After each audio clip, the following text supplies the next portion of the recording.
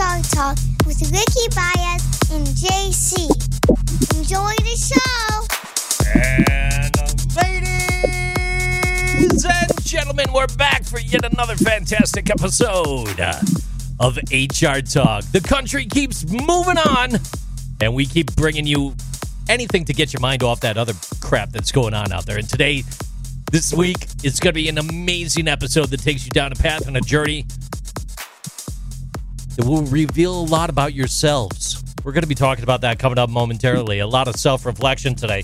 Hey, I'm JC calling in here on the program all the way from the northern end of the United States. Head down to the end of the street, see Canada right there. Over on the other side, from sunny Central Florida, the man, the myth, the legend, Ricky Baez. Hello, country. Hello, Buffalo. I know the whole city's celebrating right now. Oh, man. For that fantastic win yesterday. Yeah, there was so much going on yesterday. I'll tell you what. I never had so much pizza in one day in my entire life. And talk about a nail biter at the same time going up against those Indianapolis Colts. Absolutely nuts. Now, look, the governor said, okay, Domino, Nabisco, shredded wheat, we will allow people to be in the stands. And everyone's like, yay, we love this guy. And the guy's a prick, right? So people start showing up over at the stadium, and they were getting their noses poked earlier in the week. And you had to choose if you were going to be going to this Buffalo Bills wildcard game or if you're going to wait and go maybe next week, right? If they win, it's a roll of the dice. So you had all these people sign up, chime in, season ticket holders, 50 years, test positive for COVID. They wouldn't let them in the doors. It was funny, you know? So what are you going to do? Other than that, everything else is going good around here, Baez. How's it by you, man? Pretty good.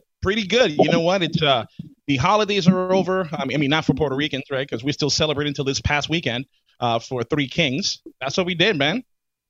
You look shocked. Why you look so shocked? What is that? Three Kings Day. So in Puerto Rico land, or Puerto Rico for those of you who don't know, we start Christmas as soon as Thanksgiving is done. And we continue one massive party until around the 8th or 9th of January. And it's just one big party and then followed by maybe a month of a hangover. It's pretty awesome. Exactly. Do you have like dreidels and stuff like that too? Are there multiple candles? Lots of coquito. So it's not like a Jewish type thing? No, it's not like a Jewish type thing. Yeah, it's you sound so upset about it. Like, what if it was some kind of a Jewish type thing? No, there'd be nothing wrong with that. I mean, that's fine. You do what you do. So you had a good time celebrating for a month and a half.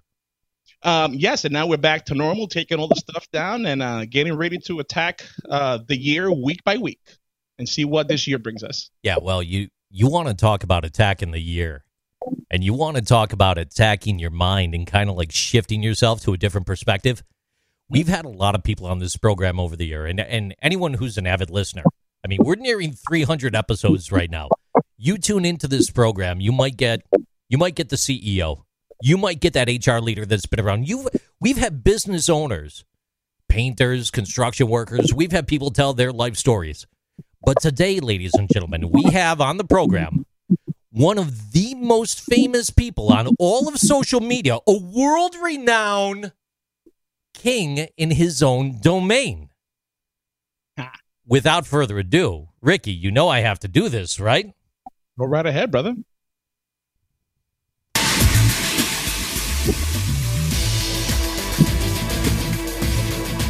Please welcome the greatest farmer in the history of farming that doesn't do TikTok dances. He's growing corn 2020 on TikTok. The man, the myth, the legend, corn-growing goat farmer, Tony Reed. Ladies and gentlemen, Tony Reed on the HR Talk podcast, live from TikTok. You gotta love it. How you doing, Tony? I'm doing good. Thanks for having me, guys. I appreciate it. It's the least we do for America, Tony. Trust me, it's the least that we do. Hey, you are... Oh, thank you, audience, for finally showing up. There they are. Holy smokes. You are, before we begin, for anyone that's not familiar with you, they could find you on the Tiki-Taki, on the app right there, Growing Corn 2020. And you have almost 200,000 people that follow you religiously. It's absolutely unbelievable, the life advice that you give people, how you bring them to a new sense of calm, a center of direction in their universe and peace. You're building bridges between not only social and emotional issues, but also bringing light to things that are of deep concern for the average man and woman out there, in my opinion. And I can't thank you enough to be here. Well, thank you. Thank you guys very much. So why don't you tell us about, just tell us a little bit about you and who Tony Reed is. Just let everybody know everything they need to know about the legend, Mr. Tony Reed. Okay, so I'm Tony Reed. I'm a 40-year-old farmer from Central Illinois, and you probably get this being up in New York. You know, I'm not anywhere near Chicago, just like they probably think you're from New York City. So I'm like 3 hours south of Chicago. I'm closer to St. Louis than I am Chicago. So growing up, my family did not farm. My dad owned his own construction business, built new homes. My mom was a stay-at-home mom. But somehow at a young age, I got bit by the farming bug and was just obsessed with tractors, combines, animals, the whole ball of wax. And luckily, my grandpa farmed. So I spent as much time with him as I could, but they lived 30 minutes from me. So it wasn't like I got off the school bus and just rode my bike down to Grandpa and Grandma's house. You know, that was impossible. But luckily, I had a few close neighbors that was always letting me come, you know, help them out, hang around with them, showing me the ropes and whatnot. And that all started, you know, probably age 7 or 8, I would say, roughly thereabouts. And so by the time I was 8, 9 years old, I was running tractors full time for my grandpa. Or, I mean, you know, during the busy season, you know. 9 years old? Yes. Yep. Wow. So that was just a way of life. I mean, I think my dad, when he was a kid, you know, he started at 5, 6, 7 years old, you know. So Yeah.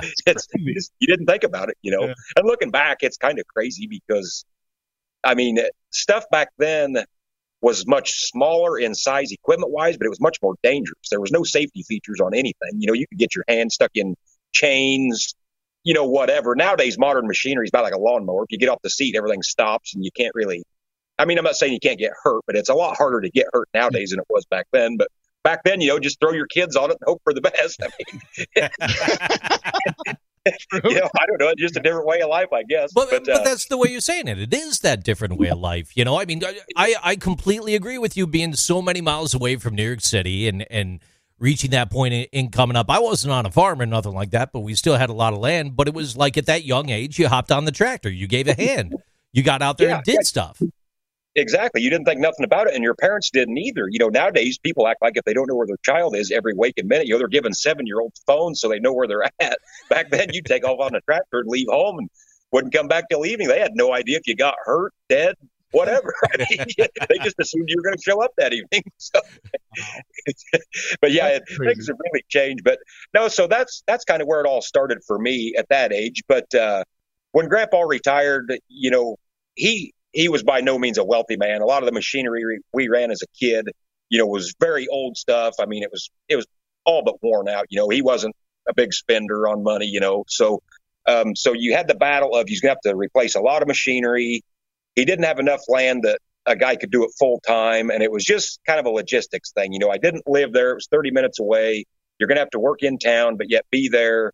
And so it just wasn't going to work. So the first thing I did when I got out of high school was I went out west and joined a wheat harvest crew. I'm sure you've probably seen that on the internet before, you know, 10, 12 combines in a field, and you cut wheat from Texas to the Canadian border, you know. So I went and done that. Always wanted to do that. Had an awesome time doing that. And Tony, for people that aren't familiar with that, that's a freelance kind of thing, right? I mean, you're not getting hired on by someone. You're just heading out there and you're driving. You're working. You're making it happen, or you're part of a company at that time. So I was part of a company. So, and that's changed a lot too. You know, it was 22 years. I graduated high school in 1998, so almost 23 years ago.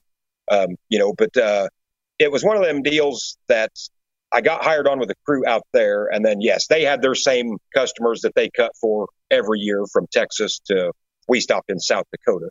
But that's all changed too now. Back then, you know, guys had 3, 4 combines, whatever. Now it got to the get big or get out type deal. So you either got 10 or 12 combines now, or you're not even doing anything. You know, everything's just on such a massive scale anymore. So, so that was, so I actually worked for a company when I done that. So go ahead. Normally when I haven't met many farmers in my lifetime, but I have met a handful of farmers, and each and every one that I've met, it's tradition. They're third, fourth generation farmers. You're the first one that I think doesn't come from that background. So I don't know this for a fact, but I would assume the reason those other people that I have met, they've continued farming just because it's part of their family tradition. Exactly. You didn't do that. You did it just because you just got bit by that bug, right? Exactly. Yep. I knew that's what I always wanted to do. And I prayed every night that I could find some way to do that someday. And luckily, that's where I'm at now. So after I come home from wheat harvest, I worked for a chemical supply company here locally, that sprays fields for farmers, spreads fertilizer, that kind of stuff. Worked for them for a while and got to doing a lot of work for a bigger farmer in the area. I would spray his crops for him or spread fertilizer or whatever. And he seen that I'd done a good job. And he said, hey, why don't you come to work for me, And I thought, well, that don't sound like a bad gig. I mean, it's not like you're working for some big company with a 401k and all these benefits and that, you're just kind of a hired hand on a farm. But I thought, I'm young, single, ain't got nothing to lose. I've always wanted to farm. And this is probably as close as I'm going to get to actually being able to farm, because there was just no way that I could go out and start farming on my own. And I've always said with farming, like, let's say you come from the slums of New York City, but you decide you want to be a doctor. You can dig your heels in and somehow make that happen. You can get your schooling paid for, work your way through it. You can make that happen. But when it comes to farming, so now today we're farming. Our line of machinery alone is $1 million just for the machinery to do it. That's before you even get started on land. Right. Land is bringing $10,000-$12,000 an acre. And you got to farm in my particular area with raising corn and soybeans. You're going to have to farm at least 1,000 acres to do it as a full-time job. Yeah. 1,000 acres. 1,000 acres, basically. You can, if you owned 500 free and clear, you could make it on that. But I mean, what 20-year-old's going to own 500 acres free and clear? Yeah, no one. So I've always said farming is one occupation that it don't matter how bad you want it. It is virtually impossible to get into unless somebody is there willing to take you under their wing and help you get started and go that route. So after I went to work for this it's a lot like the mafia or the drug trade in a way, right? Exactly. And the only way you get out is when you die. I mean, that's involuntary, but that's right. That's somebody else's hand if that's the case. Wow, dude. So nonetheless, I worked for this big farmer for 4 or 5 years, and he had a neighbor just a mile down the road. And this neighbor he's 60 years old now, but I've been working for him since February of 2008, and he's a bachelor, never been married, no kids, no nothing. And between him and his brother and his mother, they owned about 1,100 acres, actually. So it was all family-owned ground. And he's got a big firearms business, big gun shop. That was his bread and butter, and he just kind of done the farming because at the end of the day, nobody else in the family wanted to do it. So he's like, yeah, I'll take it over, And then this gun deal come along, and that got really big, way bigger than the farm. So he's like, well, piss on that farm, and I'd rather sell guns. Right. So he come to me and said, hey, if you're, serious about wanting to get into farming, he said, I've been watching you work for the neighbor and whatnot. He said, why don't you come to work for me? And when I'm ready to retire, I'll help you get started, and you can take it over and run my operation. So that's where we're at today. So that's twice already that I've heard that you've never interviewed for a job. They've tapped you on the shoulder. That's correct. Yep. Correct. Okay. Got it. So for everybody out there listening, hard work, people really do watch. People really do watch, and they'll tap you on the shoulder for that. So your parents, did they have a different plan for you, for your future than farming? So my parents were, and this is going to sound probably worse than it was. I mean, coming from a very loving family, parents were married, still married, both still living, I don't want to make this out to like they were bad parents, because they wasn't, but they were very hands off. Like, they wouldn't let you completely fail and go bankrupt and stiff half the community. But if it was a bad idea, they were going to let you learn the hard way that, maybe you shouldn't have done that, So, like I say, I'm not saying there was a safety net or anything like that either, but they wouldn't just they didn't get involved in your business. They might think, I wouldn't do that if I were you, but knock yourself out. If you think you can do it, go for it. Learn. Yeah. So, with Dad owning his own construction business his whole life, and that's hard work, building houses. Yeah. And he was always of the mindset, by the time he got 40 years old, he said, man, if I had it to do over again, he said, I'd have got a factory job, punched the clock 8 to 5, had benefits, had a retirement, all that stuff. And, he wasn't necessarily saying be the common man out on the assembly line, which not that there's anything wrong with that, but, try to get in somewhere and maybe work your way up into the company to where, you're making really good money, but yet you've got the benefits to go with it. It's because it's just so hard to do stuff in this life on your own. A lot of people forget about it. If you're self-employed, you're still saving for your own retirement and this, that, and the other, where you don't have the 401k or something that maybe a company offers. So, well, not even just that. I mean, like even the entire health insurance aspect of things, though, too. There's a whole thing that goes along with that. I know, like up over here, you got your tree cutters, your stump grinders, your people that aren't on the farms. They're out there doing it every day. And they're having to buy into these insurance plans on their own, or they get conglomerates put together, but still don't get a rate that's anywhere near close to what your average business winds up getting. Exactly. Yep. So that was always their frame of mind. We would rather see you take that path. And it was even kind of a double-edged sword for me that they could see the writing on the wall with farming. It's like, you're going to get your heart broke. You're going to be dead set on doing this, and you're going to wake up and be 30 years old with still nothing. And so now you've lost, potentially 10 years or whatever, when you started working, that you should have been doing something else. You could be farther up in a company now if you would just go and do that right now versus wait until you're 30 and you see that your farming dreams are shattered. But I stuck it out, ground it out, and here we are. So yes. So now you have a thriving farm. You have employees? No. So actually the way we've set this up is this guy is now finally ready to retire. Kevin's his name. So if I get lost in conversation here and mention the word Kevin, that's who I'm talking about. So I've worked for Kevin since 2008. And in the 2020 crop season, I took a third of his acres and farmed it. So I farmed a third of the ground. He farmed 2/3. Now in 2021, I'm taking another third. So now I will farm 2/3 and he will farm a third. Wow. And then after this season, if things work out, and he still decides that he's wanting to retire, then I'll finally take the other third next year. So that's how we're doing it. He still owns the machinery. I just rent or lease the machinery from him because once again, even at my age, there's just no way you could buy into his line of machinery. And it's like, what do you do? Does he line it up, have an auction? Then I go out and buy a bunch of old stuff.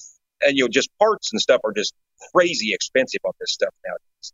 That's like, you go buy a line of machinery and half of it's wore out and junk, or, a motor problem that's unforeseen, when you buy it that you can't see when you're going to buy it. Motor blows, there's 30, 40 grand right off the top. And it just, so he told me, he said, just use mine. We'll work out a fair rent for everybody, because he's not going to just shove this stuff across the table. I mean, I don't expect it to, Right. So we're just kind of winging it this way, and we're just going to keep pecking away here. And, if we can get a few good years under our belt, I can get kind of a nest egg saved up, then maybe I can start buying some of the big ticket items. And, with all his stuff, it is depreciating a little bit every year, not by much. I mean, this farm machinery market's hot, but, for every year that it gets run, it does lose a little bit of value, which makes it easier for me to try to purchase, So that's two things that I heard now that really resonates with me back into the HR world. You never interview for a job that you really love. They tap you on the shoulder, and you did something that's really hard for people in the HR world, business world, entrepreneur can do. Get a really good mentor. You found an amazing mentor to take you under his wing and not only mentor you and you be a mentee, but hey, when I'm ready to retire, go ahead and take this. Right? Who says that?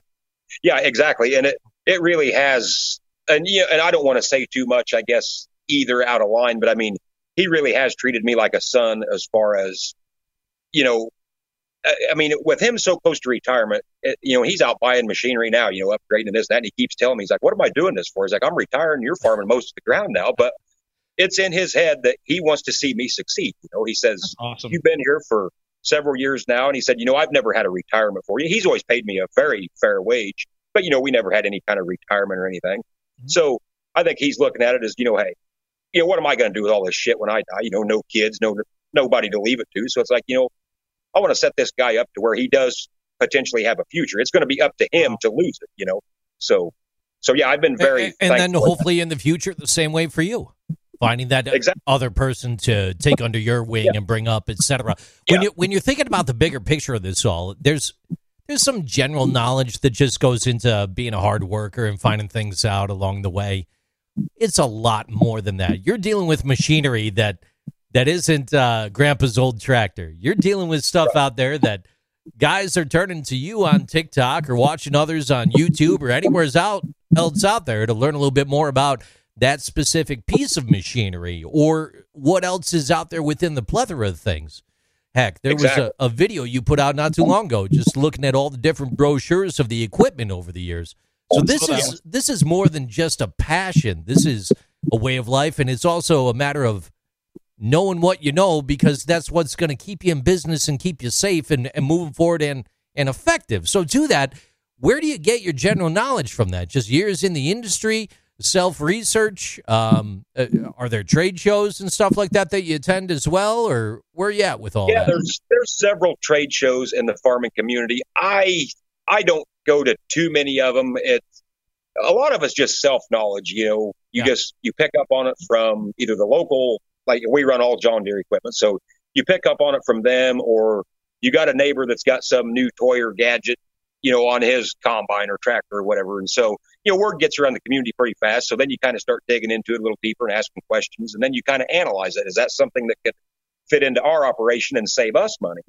And the average person in America that lives in a city that's never been on a farm would be absolutely blown away if they knew the amount of technology that farmers were using today. I mean, if I get in a tractor or a combine now and I actually have to drive it, I'm not going to do it. I get in, I push a button, it drives itself. I'm there just to monitor the situation, make sure nothing breaks down, all that good stuff. And 20 years ago, I said, if you're too lazy to drive your own tractor, you shouldn't be farming. Now I'm just the opposite. It's like, I'm not driving it. So wait a minute. It's all on GPS? You just hit a button and it turns on its own and does its thing? Yep, everything is on GPS. Yep, every bit of it for us. Now, that's not mandatory. I mean, there's still guys who do it the old-fashioned way, but the vast majority of farmers are doing everything on GPS, auto steer. I mean, it's unreal the amount of. So I've always used this example. So the computer monitor that runs my planter to plant corn or soybeans with, that monitor is about $12,000 just for the monitor. That ain't counting nothing else. And when I was a kid, we planted with a 1948 International tractor and a planter that was from the 50s or 60s. You could have bought the entire setup for probably $5,000. Now the monitor alone just to run my planter is $12,000. So it's crazy. That and I don't know if now you farm corn and soy, right? Anything else? Corn and soybeans. Every now and again we'll throw a little bit of wheat in the mix, but that's like this year we planted 15 acres of wheat because we got a conservation project. We got to build a waterway and some stuff, but normally wheat is never in the mix for us. So, well, with where you're at right now and everything that's going on in Argentina and across the world and China, just with some of the recent expansions into adding many more acres of land to grow corn coming up in 2021, you're in a real good spot with the soy and corn. And for anyone out there doing their investments and watching the futures, that's right on the fingertips of what this guy's doing every single day out there. Now, you're not farming out there right now. I mean, with the cold weather and everything like that, are you doing stuff on the land, or is there other things to keep you occupied a little bit? So right now we've been busy moving grain, so we can hold just about our entire crop of corn and soybeans on our farm in grain storage, in grain. So we always hold it because usually during harvest, that's when the prices are the lowest because there's just such a glut of it hitting the market that there's no reason to bid it up because there's so much coming in. So we always try to hold ours till Jan, Feb, March of the next year when prices are better. And that's when we get rid of it. So, yeah, we've been busy cleaning out bins. Here in probably 2 weeks, I'll start getting tractors in the shop, start changing oil, doing maintenance, get things ready to rock and roll. Hang on real quick, Rick. For anyone out there listening where this might be your first foray into this world right here, there's 2.1 million U.S. farms, of which 97% are family-owned. There's a competitive advantage in understanding local soil conditions and weather patterns at the end of the day. Families pass on this knowledge and expertise from generation to generation or amongst communities. Around 3% are large farms, defined as having an income of $1 million or more. Most of the U.S. vegetable and dairy sales come from these large farms. Most farms focus on one commodity. Almost 1 out of 5 were started in the last decade, believe it or not. Now, on the subsidies side of the house, the pros to subsidies in this area, subsidies do protect the nation's food supply. Farms are susceptible to pathogens, disease, weather. Subsidies help farmers weather commodities, price changes. Farmers rely on loans, making their business a bit of a gamble. In the cons on the subsidies side of the house, U.S. farms are in one of the world's most favorable regions. They have the tech advantages of modern business. The top 10% of farms receive 78% of subsidies. Farm subsidies block foreign trade agreements. At the end of the day, when we're talking about business and farm subsidies and the juggle that you got to go through from a business perspective, can you help make sense of all that farm subsidy stuff for the common person that might be listening a little bit? So the subsidies, I remember when I was a kid, it seemed like my grandpa and them people were always going to the Farm Service Agency. So that's your local office. You know, every county has one. And anytime you're going to apply for a subsidy or stuff like that, anytime you plant a crop, you have to go sign it up at the FSA office. And it seemed like they was always in there. Subsidies back then was a humongous deal. And it was kind of a bastard jumping through the hoops. And there was just always something you had to go in for. So today, a lot of that's been streamlined, and the subsidies probably aren't there as much as people think they are, or at least in the corn and soybean world. Now, I don't know if you're talking oranges or grapes or whatever. Right, that's out of my league. In this article here, it was a little bit more high level, just talking about the industry in general right there for you. Sure, but yes, back to you. So there is still subsidies in it. So like when this whole COVID deal hit, I forget now, last year it went off of basically however many bushels you had sitting in your grain bins as of January 1, because the markets really crashed when COVID come along because the nation shut down, you know. Yeah. So they went back, and I forget, you got so many cents a bushel for what was sitting in storage. And the year before that, I think they done a blanket like $75 an acre or whatever. But when it comes to subsidies, you know, a lot of people want to shy away from that, especially farmers themselves, because at the end of the day, it truly is a welfare, and people don't want to call it that, and they feel guilty for taking it. And a lot of that stuff I don't agree with. I wish a lot of them subsidies they would completely do away with. Gotcha. But the bad part is once one guy takes it, we all have to take it. Because if you paint houses and you're getting a subsidy from the government, and I'm painting houses and I don't take the subsidy, who's going to be in business longer, you or me? Yep. So once one guy takes it, you're forced to take it or you're not competitive in it. Yeah. So where I'm firing from with this one, Tony, there were so many guys out there on the TikTok over the past year here. A lot of farmers out there. There was one guy, he was showing all his potatoes, all his taters, and how they were just piled up in the fields, and he had nowhere to send them, nowhere to take them. He stacked his warehouses and structures and barns full with as much as he could, and then past that, the rest of it just got turned back over, or it was going to rot, you know? So in your line of work, where you're at with corn and soy, you're in a different arena with that right now. Things are good, and 2020 was all right. 2021 is going to be looking a little bit better, right? Yes, that's correct. Yep. And I guess that's a benefit we have too. Corn and soybeans can keep in storage. Yeah, I'm not going to say indefinitely, but I mean, if you do it right, you can hold on to that kind of stuff for a year and a half, 2 years, where potatoes, tomatoes, stuff like that, that's a pretty short shelf life. So when something like COVID comes along, that can wipe you out in a big hurry because you've simply lost it. Where some guys that are corn and soybean farmers, if you got deep enough pockets and can ride this thing out, your grain will just set in the bin until prices come back, and then you can move forward. But so, you know, some of that vegetable stuff, I do understand where maybe they should be a little more prone to getting subsidies, because that's a pretty streamlined process with a very tight window from farm to table, you know. So, you know, Tony, you know, somebody like me from the outside looking in, somebody who doesn't know shit about farming, only thing I know is that it's like really hard work, right? I'm really surprised to hear you say that you wish they would do away with the subsidies, because hearing you say that a monitor right now for you to plant things is $12,000, where back then you could run the whole thing for $5,000.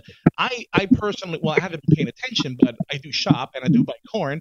I haven't seen the price of corn fluctuate so much in the past 30 years that would justify equipment, multi-million-dollar equipment, right? So it's you've got to be creative on how to increase your profit margin. So I'm really surprised to hear you say that. With that said, how creative do you have to be to really keep up with the process with the profit margin? Because I'm assuming with all the equipment, it just eats away at that margin, right? Right, it does. So the main thing you got to do is you have to watch your costs. So for me, for this year, I figured it up just 3 days ago, counting the ground that I rent, everything across the board. It's going to cost me $561 an acre to plant corn. So every acre of corn, $561. Got it. So you have to know your input costs. And then on the other side, you have to know when you can start selling at a profit, and to me, it is mathematically impossible to go broke selling at a profit. You will not do it. So like this last fall take, for example, I seen no reason in hell for soybeans to go up. So I started selling beans back in like $8.60. I just kept selling into it. And by the time the combine shut off, I was sold out because I just thought there is no way this shit's going to go any higher. I think I got like 10.23 for the last beans I've sold. Today they're what? $13.98, $5 a bushel higher. I had no way of knowing that. And COVID just fucked everything up as far as looking at charts and everything. I mean, so it was kind of an unconventional year as far as maybe going off of what your gut tells you or things that you see in the past. But, it's one of the things. Every bushel I sold was at a profit. I just didn't make as much money. And looks like going into 2021 here, things have finally got healed, and it's going to be easier to make money. But that's the main thing. It's so much better when you can control your grain. If I harvest corn out of the field and I take it to the local grain elevator, grain terminal, whatever you want to call it, get rid of it, and you can actually store it there. So if I combine that corn in October, but I say I don't want to sell this till January because I think prices are going higher. So you tell the terminal, I want to store this grain. So they'll store it for you. But that's 26 cents a bushel right up the top. The minute you say I want to store it, boom, 26 cents is gone. So we've always been of the opinion that it's better to have that storage on your farm where I can control it. I don't ever have to stop my combine. If the terminal closes because they're full or it's a weekend or whatever, you're married to them. You're going to work the hours that they're setting. So we've always built lots of on-farm storage. That way we have control of it. We can set on it for however long. We're not getting storage charges racked up on us. And so that's kind of one of the ways that we try to make money. If you can own your house, why are you going to rent it? Right? Right? Exactly. Yeah, makes sense. Yep. Makes sense. So another quick question for you. So, with the how big social media has gotten in the past 15, 20 years or so, obviously there's a lot of instant information that people get. So people get that information. It's instantaneous. So that's when fad diets became big in the past 10 years. With fad diets, I have seen so many of these diets that say no to corn, no to gluten. How has that affected your business with all these paleo diets, so these carb-free diets? I don't know if corn is carbs or not, sorry. But I know there's a lot of diets out there that do say that you shouldn't eat corn. How has that affected your business?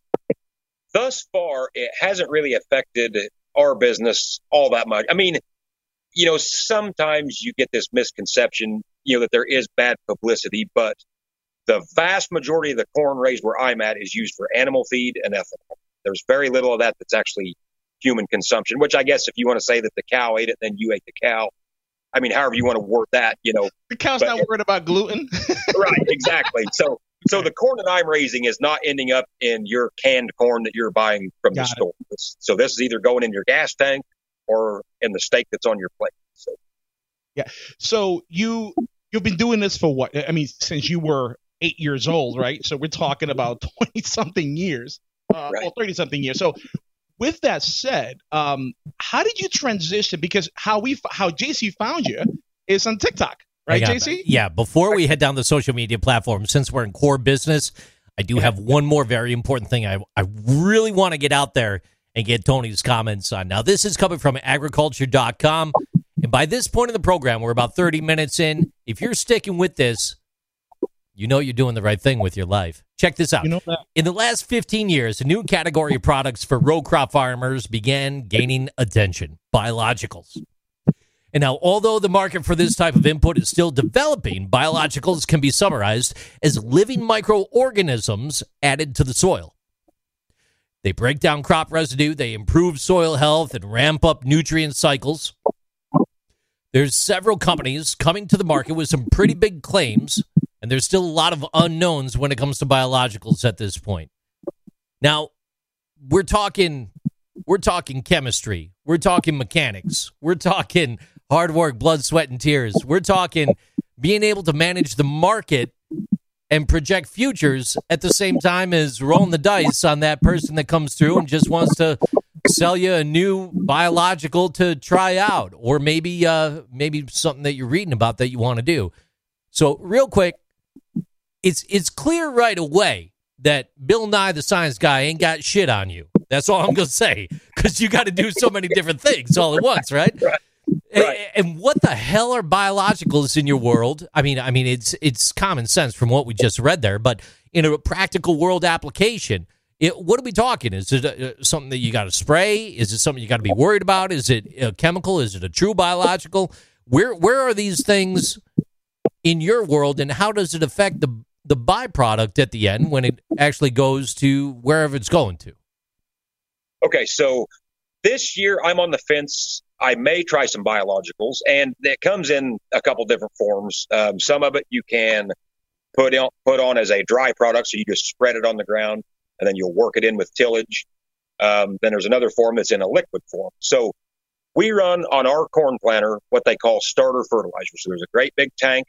It's got liquid in it on the front of our planter, and it drops a stream of fertilizer, which it's a blend of 10-34-0, so 10 units of nitrogen, 34 units of P, and then 0 units of K.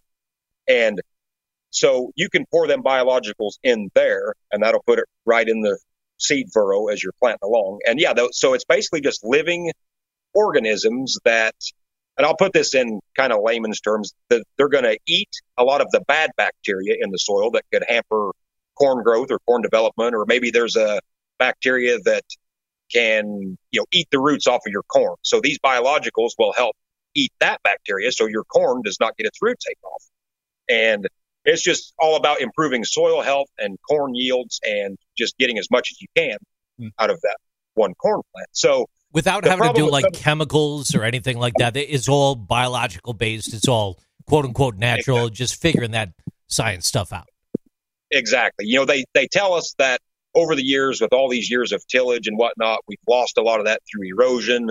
You've kind of destroyed different layers of the soil. So, they tell us that there's not near the microbes in the soil now that there was 3,000 years ago. Now, whether or not that's true, I don't know. That's the way they're going to sell it to you.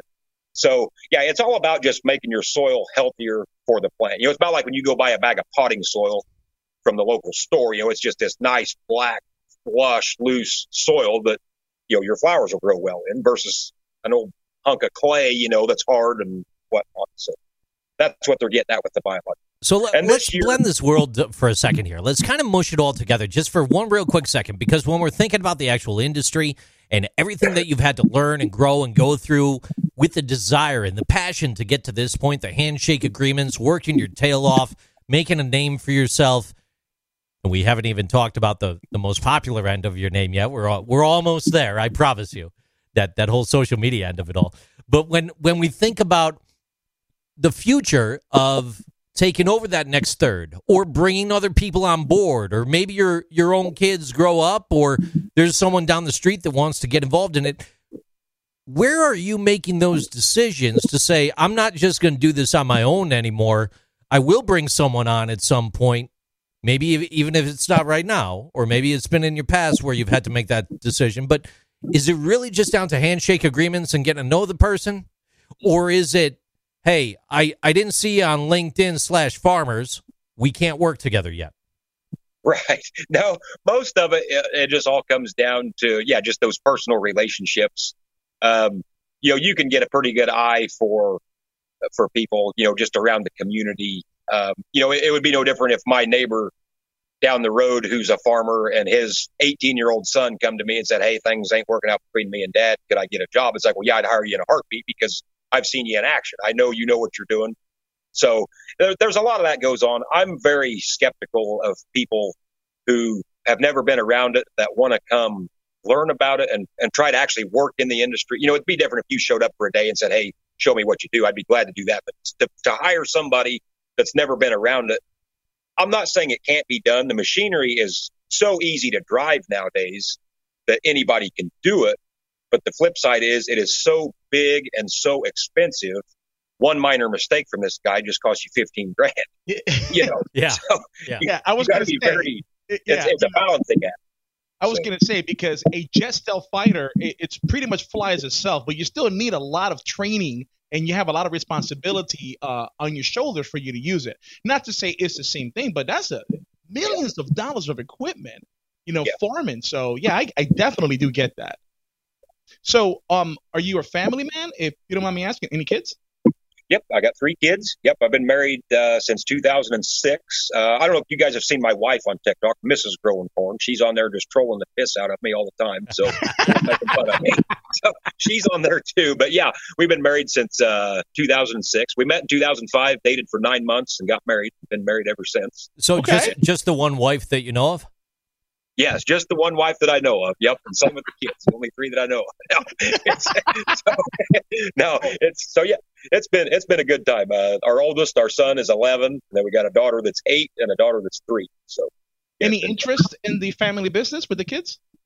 yeah. So my boy, well, I just tell you how you got to be careful on who you put in stuff. But he started running tractors, combines, grain carts when he was, I think, 7 years old. So, I gave him a crash course one day. We got a pretty good sized tractor and grain cart, and that he always wanted to run that because you run it next to the combine going through the field as you're dumping into it, so you never stop. And he always wanted to do that. And he was 7 years old, and I thought, well, hell, he can do it. I mean, the first thing he can do is tear it up, I guess. You got to start somewhere. I mean, that's a bad thing he can do, man. I mean, Yeah, exactly. So I put him in it one day, and he done okay. Well, then he got to kind of lollygagging, and it kind of become playtime for him, and he wasn't getting back to the combine fast enough. So I stopped on the end of the field that day, and he got out of the tractor, and I said, I tell you what, Scooter, here's the deal. I'm going to turn this goddamn auger on when this combine's full, whether you're under the son of a bitch or not. And if you're not, you're going to get a shovel and you're going to scoop it up from one end of the field to the other. And he ain't missed a lick since that day. I mean, he is Johnny on the spot.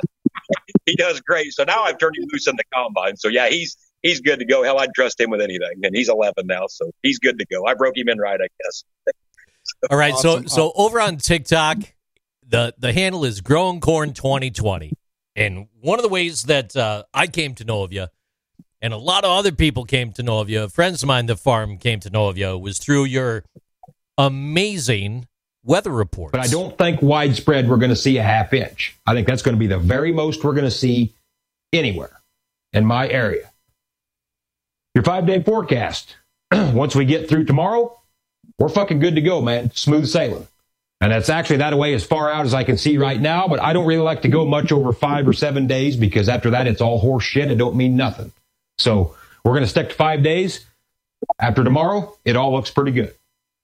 So there's your straightforward farming forecast. You remember to keep it right here. If shit hits the fan tomorrow on this weather, I'll let you know. But until then, don't fucking freak out. I don't care what the TV, the radio, anybody says.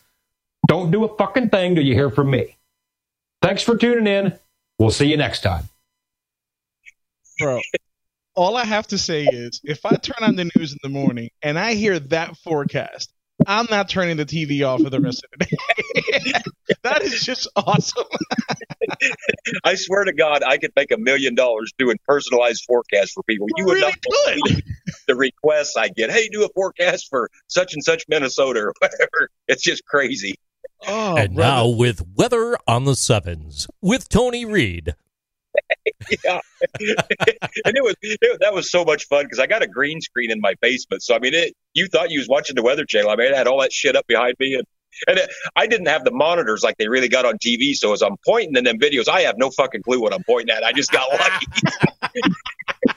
Well, that's one of the best parts about it, talking about the weather reports. If we go back to November, you actually wound up getting a feed from one of the local tower cams out there and caught an accident live in play. Hey, fuck sticks. Thanks for tuning into the Straightforward Farming Weather Forecast.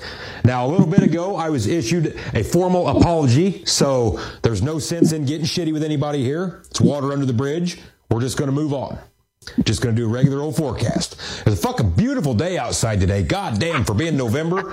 Hell, it was like 75 fucking degrees. So, I mean, anytime in November we get weather like that, we're going to take it. Just fuck fucking unreal. It's been unseasonably warm. Hell, like 75 degrees. That's 20 degrees above average for us around here. So that's pretty fucking nice. We'll take it.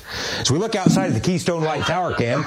All seems to be well across the Midwest here. Our nice little hometown here. It looks like, oh, fuck. Must have a woman driver on the loose. Hope everything's okay there. So, yeah, current temps outside. 71 degrees with a feels like temp of 70. Did you just say the Keystone Light webcam? or webcam? Is that what you said? It is. So the video's going, and he's giving the weather forecast, and he's even got the arm motions down. Like, these kids coming out of college can't even do what he's doing. He's bodied to the camera. He's even got, like, it looks like a clicker in his hand. It might be a piece of candy or something else. I don't know. But he's doing his magic. He's doing his thing. And the tower cam comes on, Rick. And here it is. Here it is. It's a beautiful day. The Keystone Tower Cam is looking down on the streets of the local village and community. And at that point, there's a car out of control going through the intersection, crashing plumes of smoke. It's unbelievable. If you haven't seen it, go to his TikTok, check it out. That didn't really happen that way, though, right? You're having fun with this stuff. Yeah. I must be a woman driver. We're going to get shit for that. We're going to get shit for that. Bro, look, Tony, I need to know, man, how did you discover that was your knack? Because I've seen a lot of your videos, right? And that's how JC found you. He told me about you, so I started looking, and I'm laughing. You had me cracking up talking about your socks with holes in them, and I'm like, dude, this guy is insane. How do you go from the socks with holes? Hang on, that's with his wife in there. Okay, so I've been seeing everybody eat everything wrong now: cupcakes backwards, string cheese, everything. And I got to admit, I agree with Tanner talk on the Kit Kats. I never break them into pieces. I just take a bite out of it, and it is what it is. Same with string cheese. I don't string it off. I just eat it whole. But the question I got for you guys is this. My wife and I have fought about this for years. I say there is no wrong way to wear socks. She says all this stuff here has to be on the bottom and this, that, and the other. And to me, there is no way. It's a tube sock. There is no wrong way to put a tube sock on your foot. And this just drives her batshit crazy. So what do you say? I'm mortified that you put that on TikTok. There is no wrong way to wear socks. Oh my gosh, yes it is. It is so wrong. The gray part belongs on the bottom. It shows you where your heel goes. We have fought about this how many times in the last 10 years? Every day of our life. And let's not even talk about the holes. Just take them off. Brother, I mean, your wife has a point, man. I mean, come on, dude. No, but so I'm laughing my ass off, right? So I'm like, I started wondering, how do you never see TikTok world, the YouTube world, and the farming world mesh like that? How do you discover it, and how do you know that you was going to be so, because you have a lot of followers. People are following you, and we're going to get to this later on. You got followers from different states that drove to you to come see you. We'll get to that later, but how do you get to that point? I tell you, I've always been kind of a jokester, and on top of that, all of them videos that I posted, that's not bullshit. That's really how I wear my socks. I just pull them on, and however they come on, they come on. That's the God's honest truth. And so my wife just thinks I'm the biggest dumbass in the entire world. I mean, it just drives her insane, because I guess I did misspeak on that video. That wasn't a tube sock. That's a crew sock, I guess. Hell, I don't know what you call them. To me, they're just socks. Yeah, they're just socks, yeah. Yeah. So I guess when you throw in the fact that I do like to rib people and be funny, and then on top of the stupid shit that I just do naturally on my own that I don't like nothing about it, I guess it all meshes together nice. I don't know. I'll tell you what, man. When you first start hitting on farm talk, for anyone that's not familiar, once you catch one video and you watch it all the way through, next thing you know, you're going to see tons of others. And in one breath, I'm seeing this girl feeding cows, dancing, doing her thing in Wisconsin. Very fantastic videos. And the next video is this guy basically yelling at me. Hey, fuck sticks. What's going on? Morning, fuckers. Hey, assholes. So how many of you ass clowns are looking for something to do on New Year's Eve? Morning, fuckers. Hey, TikTok. Merry Christmas. Oh. All right, shit sticks. Morning, fuckers. Well, we're in sheep bark today with no mask on. All right, fuckbags. Morning, dick stains. Hey, fuckers. Hey, douchebags. Hey, you fucking dick lickers. Hey, you fucking penis wrinkles. Hey, you fucking ignorant bastards. All right, you needle-nosed motherfuckers. Tell me you drive a Gleaner without actually telling me you drive a Gleaner. Hey, shitbags. Hey, you fucking slap nuts. Hey, you ass rangers. Hey, you fuckface. Hello, folks. Hey, you dumb fucks. Hey, you fucking ass clowns. Hey, shitbags. Hey, you fuckface. Hey, you fucking shit lickers. Hey, you fuck knuckles. Hey, shit sticks. So after hey, dickbags. After about a good 30 minutes of this self-abuse, I flip it one more time, and I'm back to some girl dancing, feeding cows in Wisconsin. And I'm like, I don't know what just happened, but it was amazing. It took me back to my time in the Marine Corps. I was like, this is fantastic. No, hold on. I need to tell you what happened, right? So JC knows the layout of my house, but Tony, for you. So upstairs, right, I've got a 2-floor home.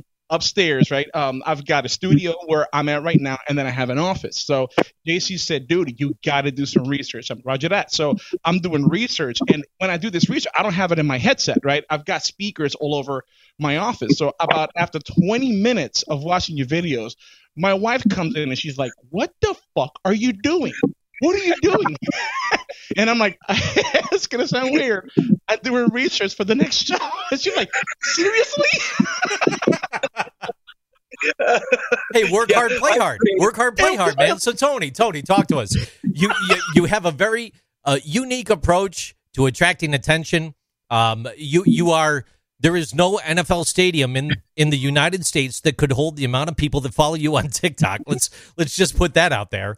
And the way that you greet people in the morning is just absolutely amazing, changing hearts and minds. Tell us a little bit about your perspective of launching the TikTok and where you're at today. Is this a character or is this you? So that truthfully is me. Like, it's funny because me and all my close friends around here, we laugh about it. They're like, you're getting hundreds of thousands of followers for talking the same fucking way we all talk to each other. I mean, every time we see each other, hey, you dumb fuck. Hope you have a car wreck on the way home, asshole. You know what I mean? It's just shit like Holy shit. We don't think nothing about it. I guess apparently the TikTok world had never seen that before. And now if I just get on there, I guarantee you, if we got off this podcast and I went to TikTok and made a video and just explained a tractor and didn't drop one cuss word, you would see 20 comments that said, what, no insult today? I mean, it's just like they're disappointed. So I've kind of created a monster here that I got to keep going with, I guess. But I mean, in a way, no, it's not really a character. I mean, that's really who I am. I mean, that's just the way me and my friends talk to each other. So contrast to that, do most women who farm in Wisconsin dance all the time with their cows? Or yeah, now that I don't know, but it's starting to look like it because I think every girl that I follow from Wisconsin is dancing with the cows. So that don't happen in Illinois, but apparently it does in Wisconsin. So the first video that I saw, it's the first of many, was the one when you're talking about, I guess, a goat that has some babies, and you're like, hey, Fusticks, this goat just shitted out a couple of babies. I'm just dying laughing, and I'm looking, holy shit, that one's dead. And you're like, that's not dead. He just had a big old feast. I might put him under a lamp somewhere. I'm freaking dying, bro. But dude, I gotta tell you, man, I love 99% of your videos. There is one video that I'm like, it gave me a headache, bro. It just gave me such a big headache. JC, I'm gonna play it real quick. Hold on a second. Here we go. Neighbor called this morning. He's taking a half a beef for us to get processed. He said, how you want this thing cut up? I told him to grind the whole fucking thing into hamburger. I don't eat steak or any of that other shit.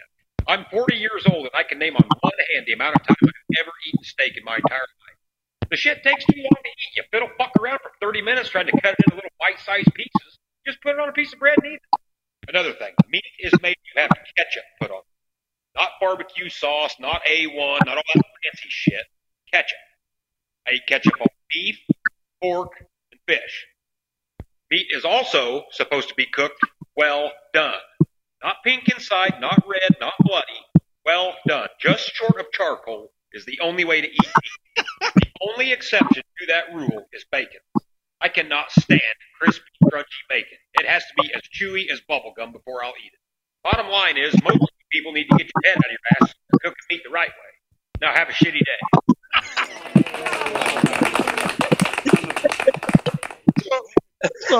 So I heard that one, right? And my wife was like, is he serious? I'm like, I don't know. I have no idea. Now, Tony, tell me, brother, are you being facetious or is that really how you feel? That is the God's honest truth. There was not one lie in that entire video. I do not eat steak. It's not because I don't like the taste of it. I just, like I said, I don't want to fiddle fuck around trying to cut this thing up and smear it in this and that. Fuck it. Put it on a piece of bread and eat it. Move on. That is the God's honest truth. Because look, I love to grill, and I love the art of cooking. I love the culinary arts, right? So every weekend I put a video of me grilling something, right? So I have a weird respect for steak. Ricky, he's not saying that he's not cooking it. He's cooking the meat. He's just he's making sure that he's cooking it. He's the guy that farms. He knows what feeds the cows. Okay? He knows what feeds the cows. Cook the friggin' meat. You gotta burn all them impurities out. Oh, dude, you're killing me with that because I love a good charred steak on the outside, but it's got to be medium on the inside. And then that gave me a headache. I'm like, what? Well done. You can't take a ribeye and cook it to complete charcoal. And then I'm thinking, when I thought I heard it all, you're like, I put ketchup on steak and fish, and I about had a heart attack. What do you mean you put ketchup on steak and fish? Well, why? No, and then I thought you were done, and then you bring the bacon argument. You want it to be like chewed, like bubble gum? Why not, Chris? Absolutely. If I pick up a piece of bacon, it cannot stick straight out. When I pick it up, it better just kind of be a globby mess. That's the best kind of bacon. Anybody say that, much less a farmer. Talk to me, bro. What's your rationale behind that?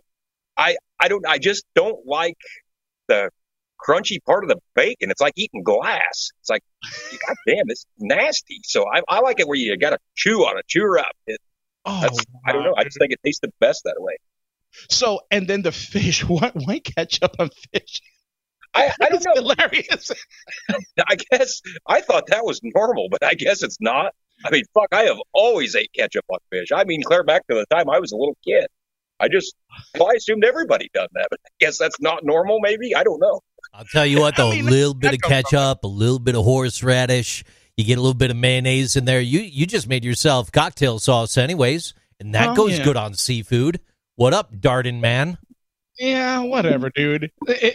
I'm not big on that, but the steak. Help me understand your rationale with the steak. Why not medium or medium well? I mean, I get maybe not rare because that's blue steak. I don't like that, right? But then it gets really tough if you cook it all the way. It gets really tough. So why not a medium or medium well?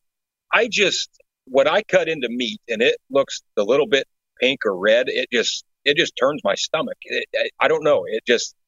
I can't do that. To me, meat has to be cooked thoroughly. I mean, completely thoroughly. Or I think it's a psychological thing, maybe. I don't know. And that wasn't no bullshit. I have probably eaten steak 5 times in my entire life. And I mean, that's all the way back to when I was old. I just don't eat it. Never do. So, which the wife intervened on this deal with the neighbor. She ended up calling him. She's like, well, no, I want some steak. So I'm like, well, fuck, grind it in. I don't care. Grind it into hamburger. I really did. I left it at that. I'm like, grind the whole fucking thing up. Then she found out, called him, and decided to get some steaks for her, I guess. So Mrs. Reed likes like a good steak that's medium well, and charred on the outside. Okay, got it.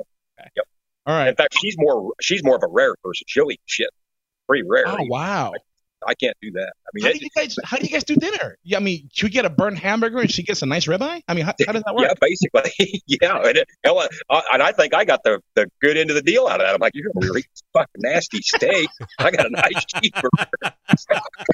I don't know. So the details of your entire life start to unfold on TikTok. Nearly 200,000 people following you from across the entire globe. You've got it all started just on the farm one day, and here's this app, and you started watching stuff and said, let me post something. How did you just get started, and where did it explode one day with one video where you said, wow, this changed things? I'd have to go back and look, but I think the video that really put it on the map for me was one day last summer. We were cleaning out a grain bin, and for those of you that's never seen the inside of a grain bin, it's just a giant tin can, and you just fill it with grain. And when you get done, there's what they call a sweep auger in it. Now, I'm sure a lot of people have heard about the dangers of getting in grain bins and being trapped, in the flowing grain. And, it really is a major problem. There's several people a year killed doing that. But we had this bin completely cleaned out. It was down to where there was like 600 bushel in it. So as you're cleaning a grain bin out, it's got a big hole in the middle of the floor and an auger. And so it's sucking the grain down in a cone shape. And once it gets down so far, that grain won't run out anymore because you've got this giant cone inside of a tin can. I hope this makes sense to you guys. It does. So once it gets to that point, you have to open the walk-in door on the bin, and then there's what they call a sweep auger, and it's just an auger that augers all that grain from the outside wall of the bin to the center of the bin, and then it augers it out underneath the floor into your truck or whatever. So it's completely safe with that. There's no way you can possibly get trapped or buried in any grain. You're standing on a metal floor, and the grain is 3 feet high, and it's impossible to get hurt doing that. And so I posted a video or a picture on Facebook because my son was in there helping me, and this was during the COVID deal and all the sports were canceled or whatever. And I said something about summer sports didn't get canceled for Henry this summer. He's scooping corn or whatever. And it was just an innocent post, and there was 100 and some comments on there. Everybody, hey, good for your boy, teaching him sport ethic and this and that. And there's always that one fucking person who has to fuck it up for everybody. He has to type this whole fucking paragraph as to how that is so dangerous having your son in a bin and he can get killed and the grain's going to collapse. And so I went to TikTok and I just went off the fucking rails on this bitch. It's like, shut the fuck up if you don't know what you're talking about. You clearly don't. And I mean, it was an honest to God rant. I mean, I was fucking pissed. And that video took off, and then after that, I got to see everybody kept saying, hey, do more rants. I seen they liked it. So, yeah, every time something pissed me off, I just go to TikTok and, you this motherfucking piece of shit, don't ever buy one of these. And it just sucks. What about that first time that you had a video that went to 1 million views? Yeah, it's very surreal. I think, and I haven't looked for months. I had one that was up to 3.5 million views or something. And it was weird. I mean, you really know that they're out in the algorithm because you can look and say that it's got 10,000 views and you'll check your phone 20 minutes later and it's got 80,000 views. And I mean, and it's climbing substantially in a big hurry. And it's like, holy shit, this thing's going to go viral. And next thing you know, it does. And it's weird to think that your one little video from my little farm here in nowhere, Illinois, is getting all over the U.S. and people are just sharing it and running with it. It's crazy to think about. Friggin' nuts. I only had one video do that. I got to share with you. I got to be honest. Literally only one video where it got 4.1 million views and it's still climbing. And I'm blown away by it because everything else, 400 or 500 people, views, etc., minimal comments. I'm a waste of space. I'm just sitting there watching, enjoying things. But I took a video of a couple guys I knew, and they were grilling chicken, and they flipped it over. That's all it was. 4.1 million views later, I'm in this algorithm. I have no idea who half the people are, and I'm fine with it. But it's nothing like the interaction and the attention that your line of work and what you do brings to the table. So much so, if I'm not mistaken, you actually get fan mail. Am I right? I do. Yep. I just opened a bunch yesterday on TikTok. Yeah, we done a video on TikTok. Opened it as well. But on average, I probably get, 5-6 packages a week. T-shirts, hoodies, coffee mugs, all kinds. Which after this whole sock deal, I go to the post office once a week, and I'm sure next week they are going to be fucking bombarded with socks at the post office. I just know it's coming. So. Well, you know what? Do a video about how your car's broken down and how a Ferrari would be nice. Let's see what happens, man. Well, you've had a lot more than just socks and T-shirts show up on your doorstep. So I have got a fucking story for you guys. If anybody can beat this fucking fan trip, you got to fucking duet this. All right. So this fucker drove from an hour and 15 minutes just south of me to come meet me. This fucking dough dick, you all know him, he drove from an hour and a half fucking north of me to come see me. But wait, it gets better, trust me. This fucking gal here drives from western North Dakota to come see me, totally fucking unannounced. Oh, but we're not done yet, as they always say. But wait, there's more. This fucking guy drives from Montana 27 fucking hours unannounced to see me. This fucking guy basically lives an hour from Glacier National Park and drove all the fucking way unannounced to show up and see me. I was taking a nap and the local fucking bar called me and said there was people here from 3 states to fucking meet you. So I went to the bar. So if you can beat this, duet it. Okay, dude, Tony, hold up. Let me just tell you my rationale here, bro. I love it. If I'm taking a nap and I'm not that good of a friends with the bartender down the street, right? But for him to call me and be like, hey, Ricky, you got some fans here who want to meet you. They drove from 3 freaking states. I'm not going there, Tony. I'm not going there. You're like, fuck it, let me go meet him. And in the video, for everybody who's just listening, I'm going to post this later on YouTube, and you'll see the video. These are real people who drove from different states. They don't know him. They just showed up. They just happened to show up at the same bar. I guess there's only one bar there. The bartender called you up, woke you up from the nap, and you're like, fuck it, I'll go. What? Yeah. Talk to me through that. Yeah. So come to find out. So in that video there, the guy that drove from Montana, the 27 hours, and the girl from North Dakota, he picked her up on the way. So they come together. And there was a guy in Southern Illinois that they had been talking to and thought about going to see him, but, didn't know if they was going to make it down, kind of a long story deal, whatever. So I had put my P.O. box on TikTok because there were so many people wanting to send me shit. Mm-hmm. So they thought, fuck it. Let's just go to the post office. We'll take a picture by his P.O. box and at least say we was in his town or whatever. So, and this town's only 400 people. So, it ain't like, everybody knows everybody, literally.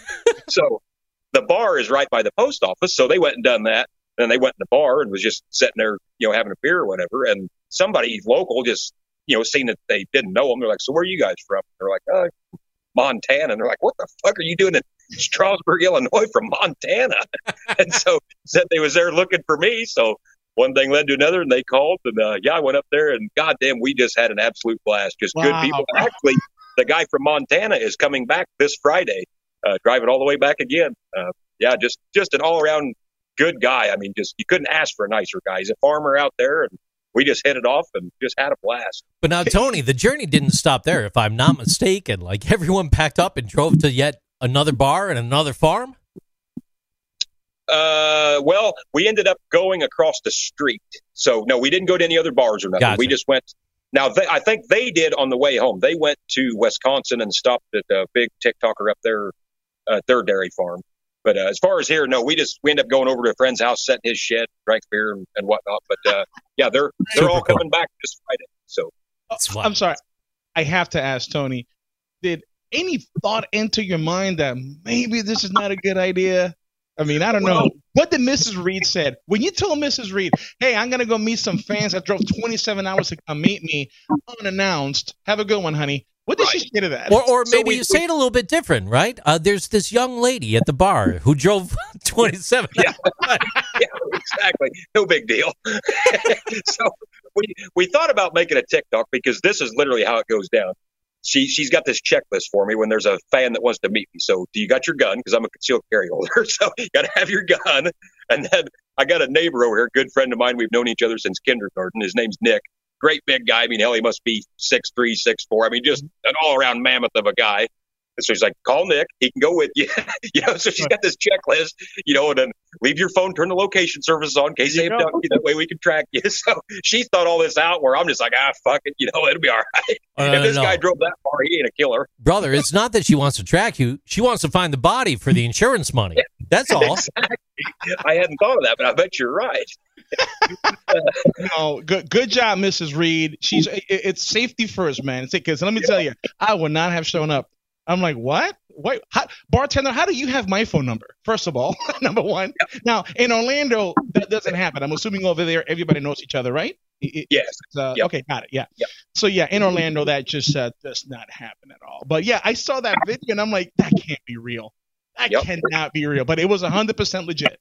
It was 100% legit, and he's coming back this weekend. I don't want to let the cat out of the bag. I don't know when this actually hits the airwaves, but there's some things planned that we don't want to announce for fear of maybe thousands of people showing up. I got so you. you got to kind of be careful. But yeah, they Going are live today. coming back. So, yeah. Yeah, so they're coming back this weekend, and yeah, it's going to be a good time. So JC, I would love to have them on the show because I really want to know who wakes up in the morning and says, I'm going to drive almost 30 hours to go meet my TikTok hero. Right? Exactly. And I asked this guy, I'm like, I said, surely you guys, was kind of coming this way anyway. And he's like, no, it was Christmas break. And he said, I decided in about 20 minutes.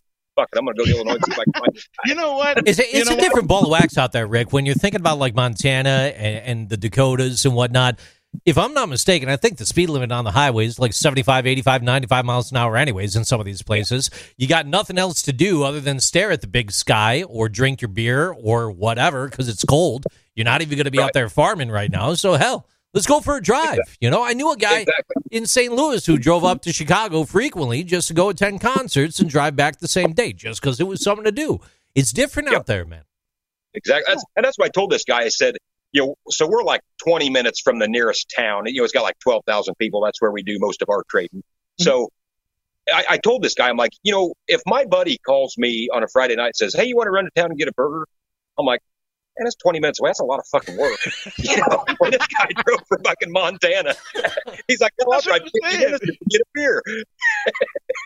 That's what I'm saying. And you know what? I'm a hypocrite because I'm like, nobody would ever do that. But halfway through this conversation, I'm like, you know what, JC? We should go up to the farm and just do a live show from the tractor. Let's see if this Puerto Rican can actually run that track.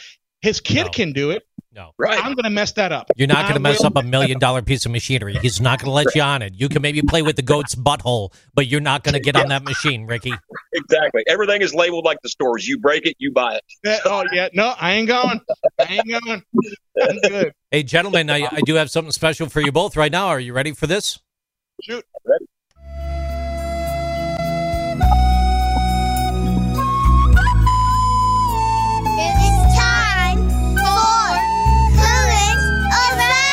Current events this week brought to you in part by Grown Corn 2020. Stop by TikTok if you're not familiar with the app. Go get it. Go check him out. You're not going to be remiss on this one. Look, our first current event story for the week is coming to us from WAMC.org. Tony, what we do, we're going to read the current event story and then pitch it over to you and Ricky. You guys dissect it, talk about it back and forth. Once you're done, we're going to move on to the next one. It'll be a real quick kind of thing right here. So from WAMC.org, Farm Labor Wage Board pauses action on overtime threshold. As it stands right now, the New York Department of Labor's Farm Wage Board held 3 meetings in late December to determine if the overtime threshold for farm workers should be lowered.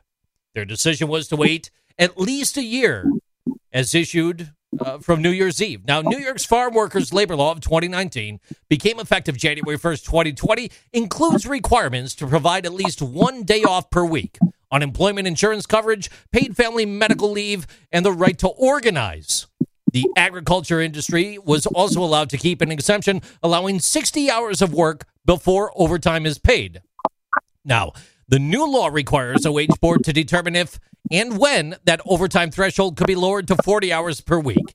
And in a series of virtual meetings at the end of December, the 3 board members offered their final deliberations. Board member David Fisher, the president of the New York Farm Bureau, warned that a rapid change could negatively impact the industry. Ultimately, the former president of the New York State AFL-CIO, Dennis Hughes, countered that, stating that the ag industry has long held exemptions to state labor laws.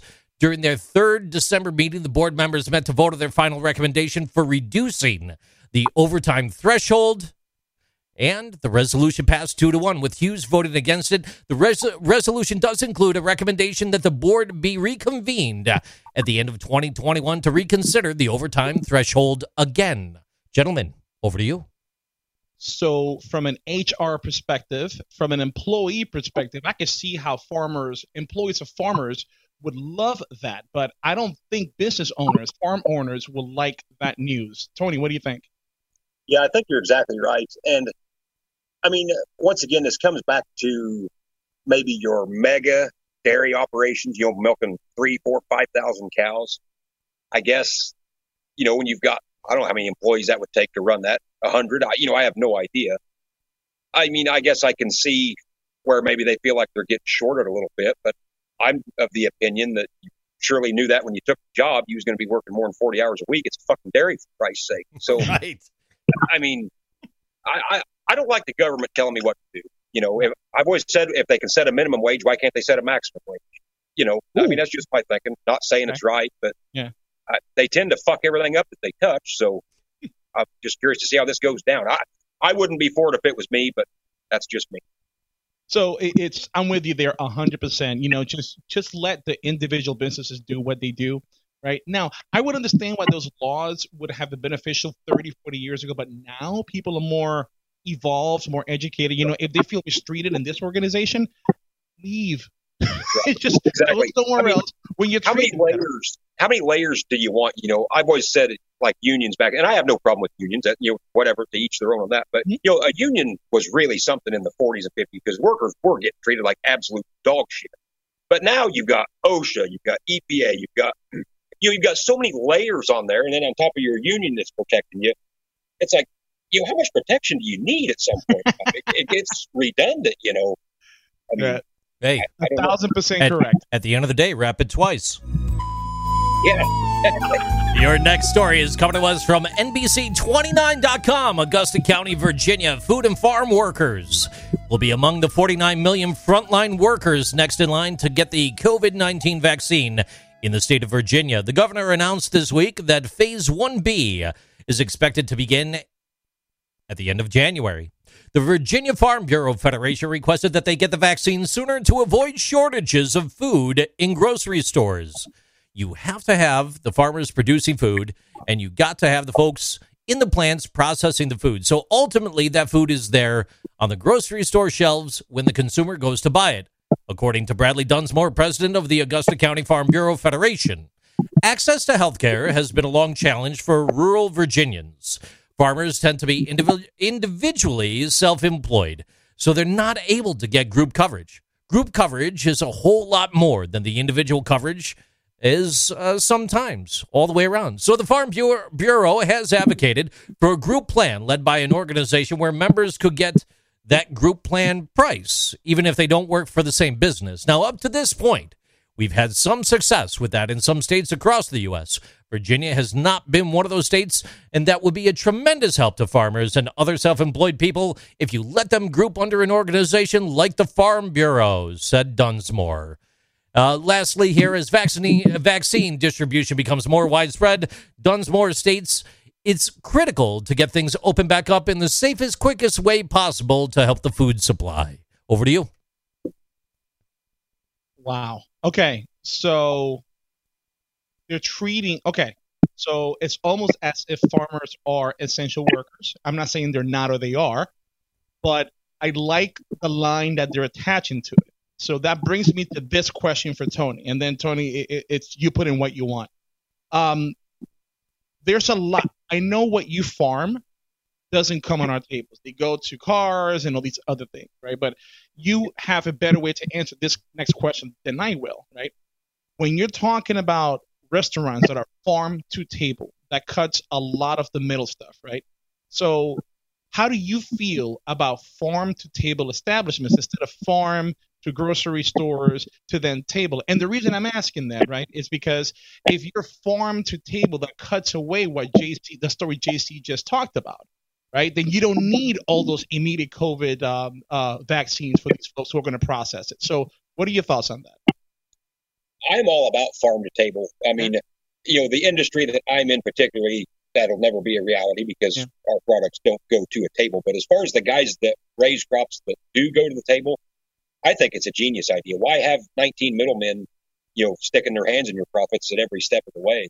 I mean, if you can get hooked up and, you know, Mr. Restaurant owner, wherever, and say, hey, I'll raise lettuce, tomatoes, whatever you need, and you can deliver that straight to him, I think it's a great idea. Okay, so you're telling me that would be a great idea. Awesome. Because I just didn't know how that cuts in the profit, because you have a profit margin for these big chains. I'm assuming you have to have a different price point for farm to table, and then you have to figure out how much farm to table relationship you have to actually make that profit for you to sustain a living. So then you got COVID-19 that comes in and says you got to take this, you got to take that. So I'm assuming that disrupts the supply chain to the big grocery chains, but it wouldn't for farm to table. Right, exactly. And to some degree too, I hope this makes sense.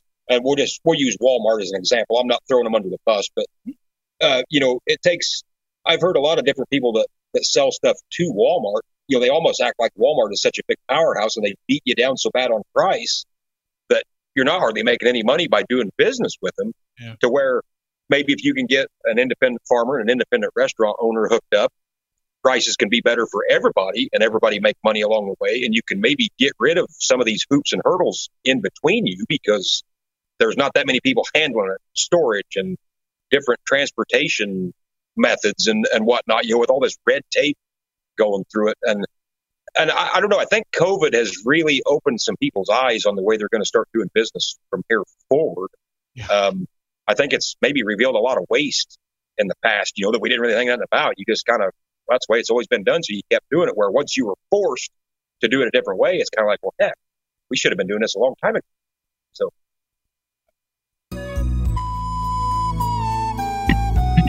Your next story right here is coming to us from agweb.com.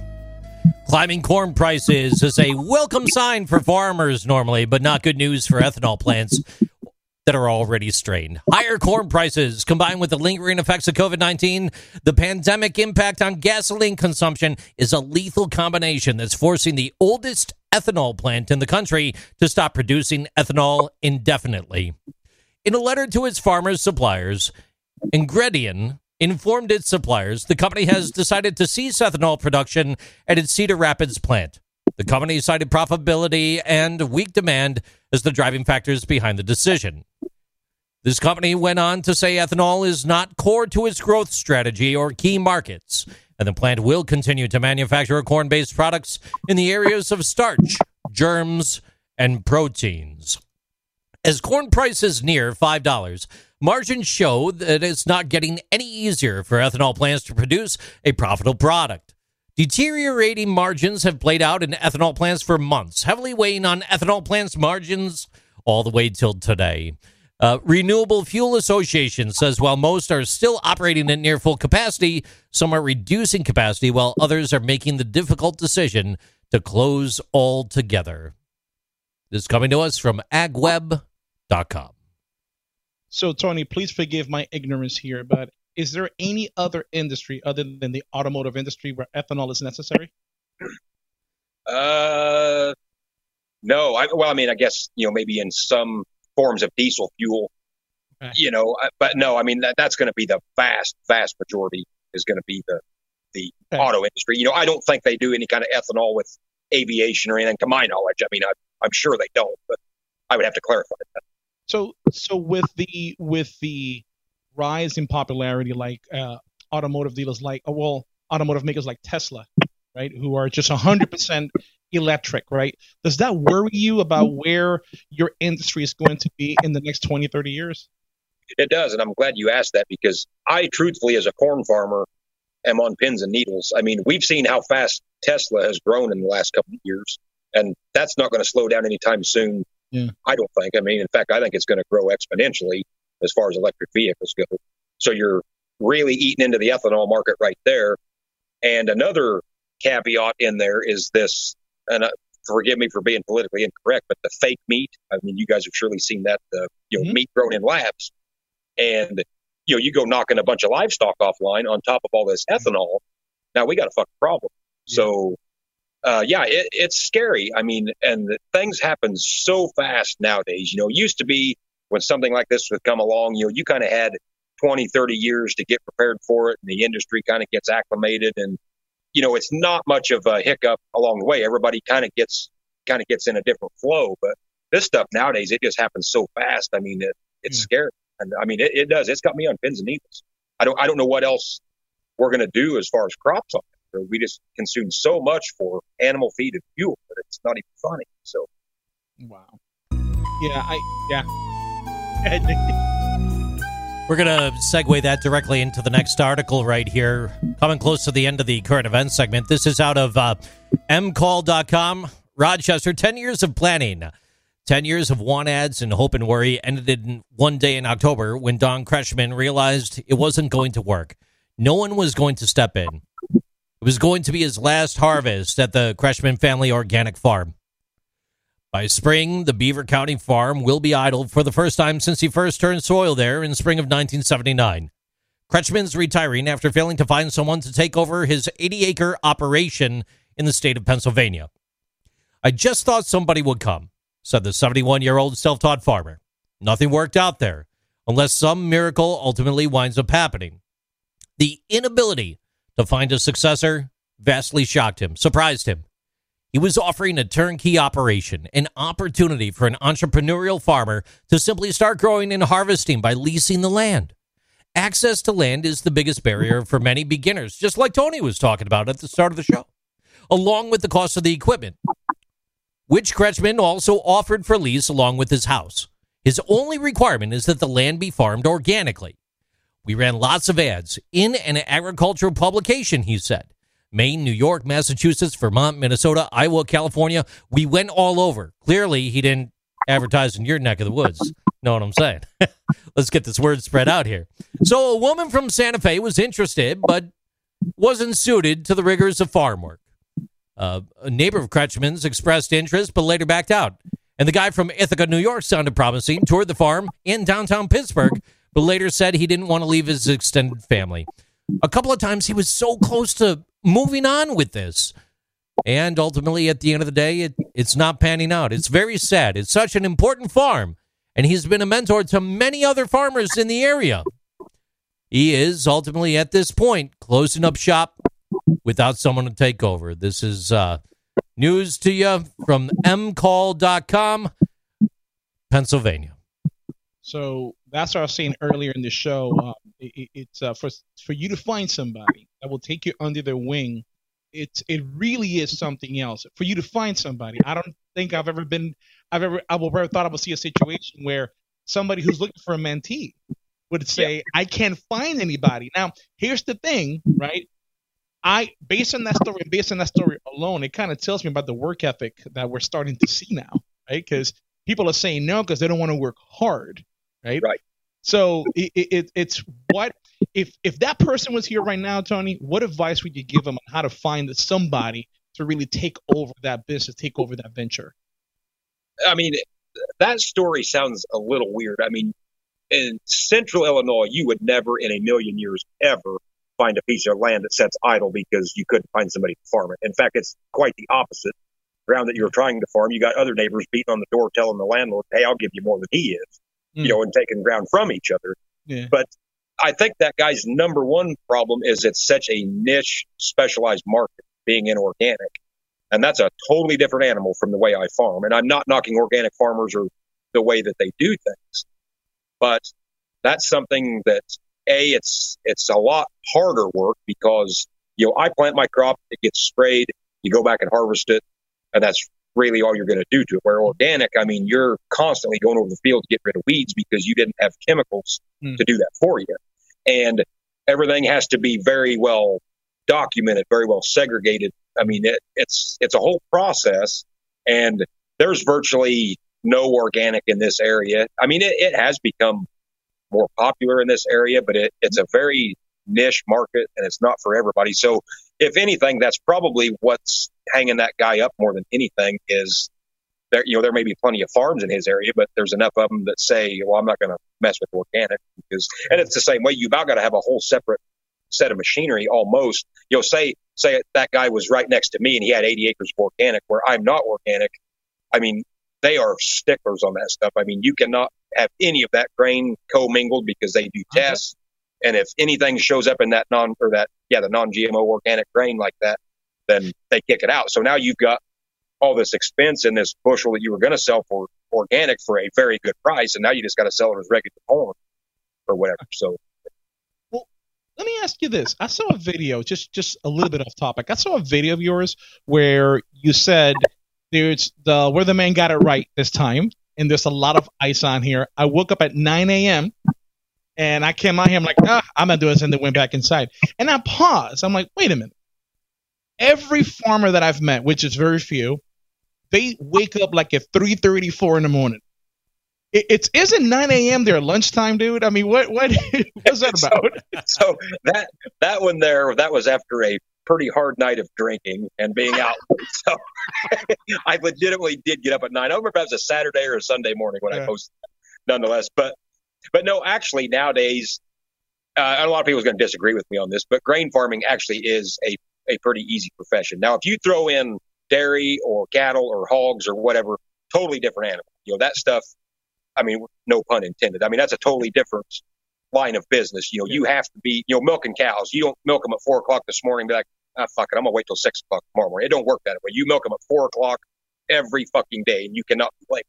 Where on a grain farm, no. I mean, truthfully, nowadays, driving the machinery is actually the easy part. It's the paperwork and all the bullshit red tape that's the hard part, So no, I mean, the average day I get up at 6:30, and and especially this time of year, I mean, hell, I'm not by any means working my ass off, just kind of tinkering around, whatever. And, 3:30, 4 o'clock, you're done. Now you get into planting or harvest. Yeah, they may be 16, 18-hour days, but the rest of the year, and people's going to part ways with me here, but it's not that fucking hard, people. They just make it sound like you're just busting your balls from sun up to sundown, and that's not the case. I mean, you're sitting in a nice, comfy tractor with air conditioning. You're not even steering it, for God's sakes. Okay, now wait, dude. For somebody who really truly doesn't know, why if you milk a cow at 9 a.m., how is that different than milking a cow at 4 a.m.? I mean, how what's the difference? Ricky, it's no different than when your wife spends time with you at the same time every day. Yeah. So actually, each dairy farmer could be different. I mean, dairy farmer over here to my right, he might be milking cows at 4 in the morning. The dairy farmer over on my left, he might be milking them at 8 o'clock in the morning. So it's to each his own on that. But whatever rotation you're on, you have to stay in that rotation because those cows are used to being milked every 12 hours or whatever. And that literally throws their cycle off, and then it just damages the milk production. And, everything in farming now is a science. I mean, they have dialed shit in so tight with animals. And I mean, the average person would just shit twice and die if they knew how much of a science stuff was down. It's crazy. So with your theory right there, in that same vein and in that same thought process, I was joking around, Ricky, about it being every day for you. So if Ricky's used to it every 2.5 weeks, it's got to stay on that cycle, right? Yes, yeah. You don't know how to act when the cycle gets thrown off. See, animals are the same way. Yep. I just didn't know there was it makes sense, right? It messes up the production cycle. So I just didn't know if the cow's like, you're late, right? So whatever, come back in 12 hours then, and that's it. And the cow starts unionizing and shit. Right. Okay, so most guys have figured out, some guys milk cows 3 times a day now. All of us guys growing up, you milk twice a day. Now guys are getting it 3 times a day. Some guys are milking 24 hours a day. But it's all... Or gals. What's that? Or gals, right? Yes, exactly. Or gals. Yes, I guess I got to be careful.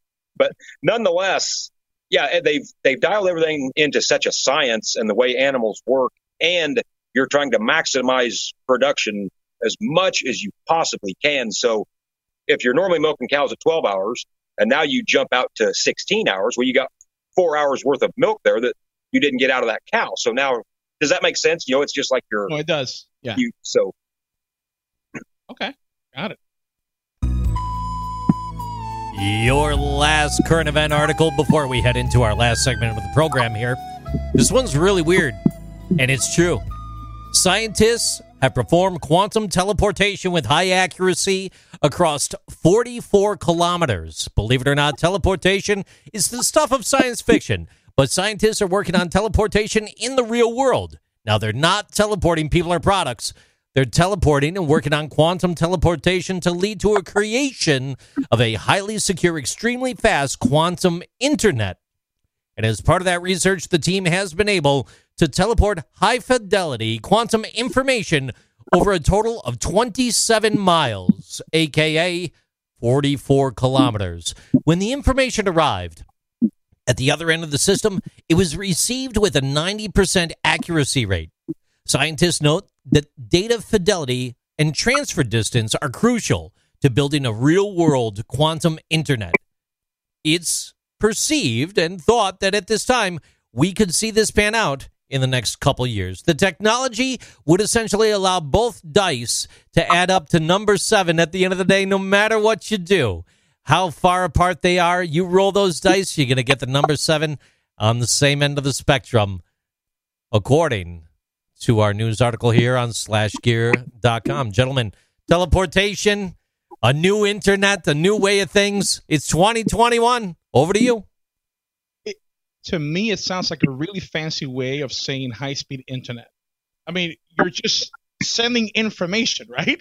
It's not like Jeff Goldblum is going in there with a fly and then he comes out murdering people and throwing up on coffee, right? Exactly.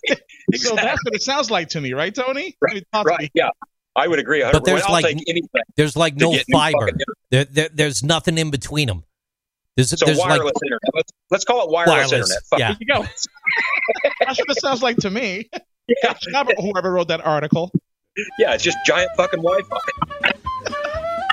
It's time for Florida Man Stories. Florida Man Stories. To get things wrapped up here on the program today, Florida Man has been accused of stealing Nancy Pelosi's lectern charged in the Capitol Hill peaceful protest. A man identified as a person photographed grinning as he carried away House Speaker Nancy Pelosi's lectern, or AKA the lectern that she's currently using, after a mob stormed the Capitol, according to KTLA.com. So ultimately, at the end of the day, he was charged Saturday with 1 count of knowingly entering and remaining in a restricted building or grounds without lawful authority, 1 count of theft of government property, and 1 count of violent entry and disorderly conduct on Capitol grounds. FYI, they were also asked to enter the building politely by D.C. Capitol Police. Over to you. Dude, your Florida Man Stories quality is starting to drop. Oh, just wait for the next one. You've got to bring something that's unique to Florida, right? So it's almost like what happened on Wednesday is like the entire country was Florida, right? Do it unique to Florida. Find something from Florida. So now, with that said, with this guy right here, I know a lot of news articles, a lot of news outlets are reporting their identities. They're starting to lose their jobs. And what I say from an HR perspective, whatever you do on your own time is none of our business until you make it our business. And now we have to get involved. And that's exactly what's happening. Especially that one guy who started looting and he still has his employee badge.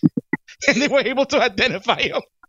And he's all mad because he got fired. I'm like, what do you expect? You need to hide your badge. If you're going to do shit like that, hide your badge. We'll never get involved. Exactly. You see who you are? Now we got to fire you, buddy. So, what a shit show. Your last story of the day. This is coming to us from Brevard County in Florida. A Florida man rode his airboat through the streets of his neighborhood on New Year's Eve and threatened to kill deputies as they were taking him into custody, according to the Brevard County Sheriff's Office. Deputies said that they were called to Mimosa Avenue around 11:30 p.m. Thursday and saw a man later identified as, we'll just call him Joe, 40 years old, riding his airboat in the streets before pulling into someone's yard.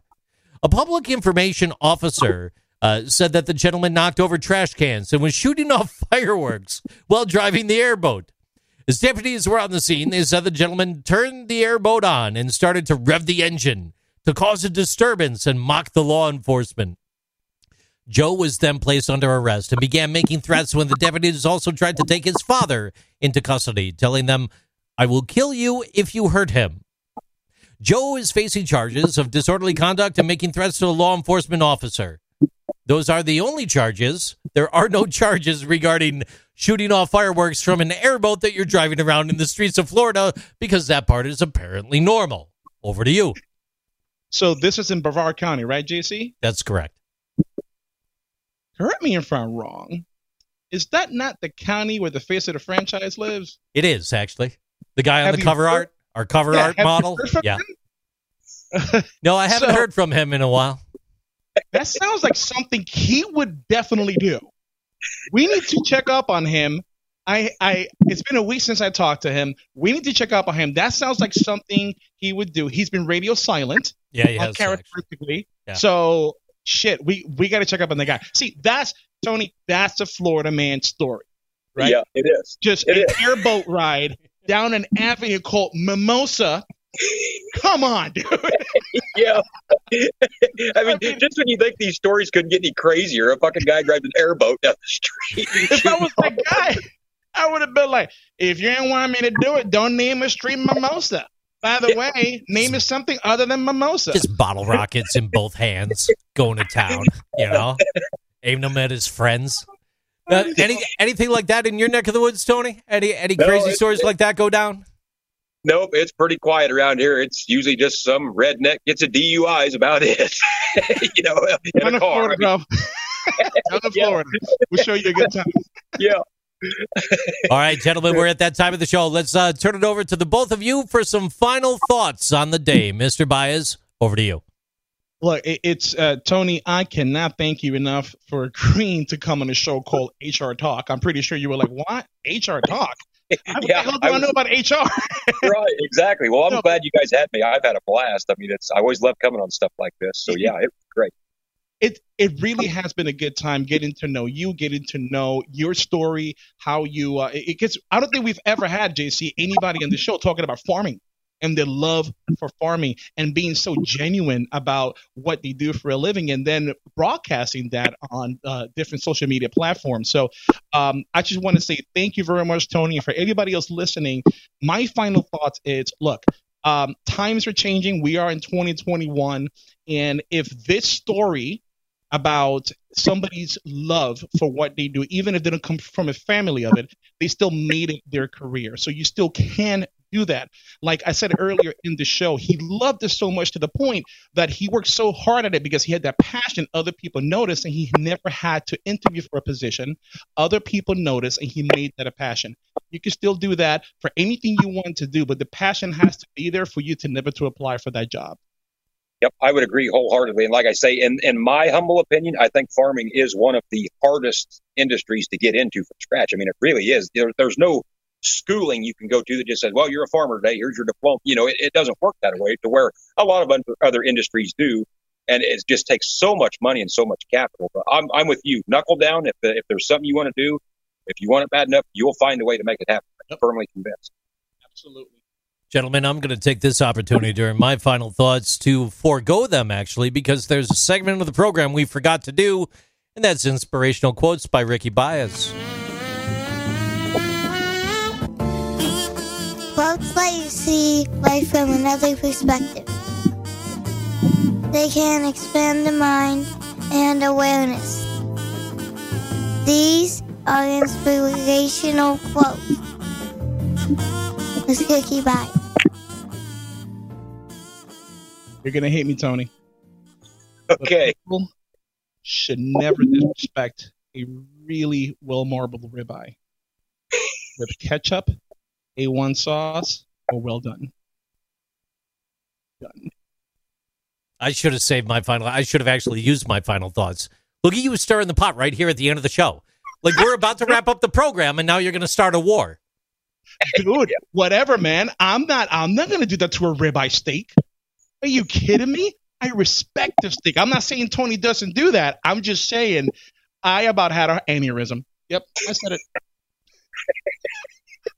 Yeah, that garnered a lot of attention on there. Hell, it was up to like 600 and some comments the last time I looked. I mean, it pissed people off bad. It's going to keep going. It's going to keep going. Mr. Reed, what are some of the best ways people can find you, sir? You can go to TikTok, Growing Corn 2020. I have an Instagram page with the same name, Growing Corn 2020, and also go to YouTube and just type in Growing Corn. Leave the 2020 off of it. Growing Corn on YouTube. And that I will throw out for the record, the YouTube is actually more educational, not so much rough language on there. Try to do it a little more serious than the TikTok. So if you want to learn more about my operation or see where we're at or kind of the machinery we run, go to YouTube and type in Growing Corn. Good to go. If you want to laugh your ass off, go to TikTok. Yeah.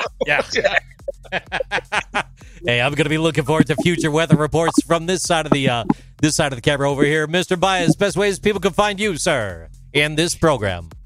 HR Talk at Biasco.com. We are all over social media, Twitter, Facebook, Instagram, YouTube, LinkedIn, Tiki-Taki, we're there as well. Find us, and wherever you download your podcast, give us a like. Let us know what you think. It is like a joke to say that we're on TikTok when you got someone of this stature on the program at the same time, Rick. You've got like 2 videos up and they suck, So here's to making some more content. Ladies and gentlemen, on behalf of Growing Corn 2020, Tony Reed, Ricky Baez, Ricky's little puppy, who also actually helps him out with the program, Pupcake. Let's Honey Poo. Honey Pie. Come on. Whatever the fucking dog's name is. On behalf of all them, look, I'm a little flabbergasted right now, and here's why. I'm gonna take this opportunity to do it, Rick. I'm doing it. I gotta throw my final thought in there. Last week we promoted associate producer Rob to producer, and he was doing a fantastic job in finding news articles and making magic happen. Well, I received just minutes before we went live today the resignation of producer Rob. He's walking away from the program. He said that you, Ricky, promoted him to customer and listener, and that he will no longer be part of the program. That really threw things off today. So with that being said, on behalf of just myself and Tony Reed, because Ricky doesn't give a shit about the program anymore, thank you for listening. It's been a pleasure. Maybe HR Talk 2021 will be me and Tony in the future. Friggin' Ricky's screwing it all up. Drive safe. Have a good night. I actually might try fish with ketchup.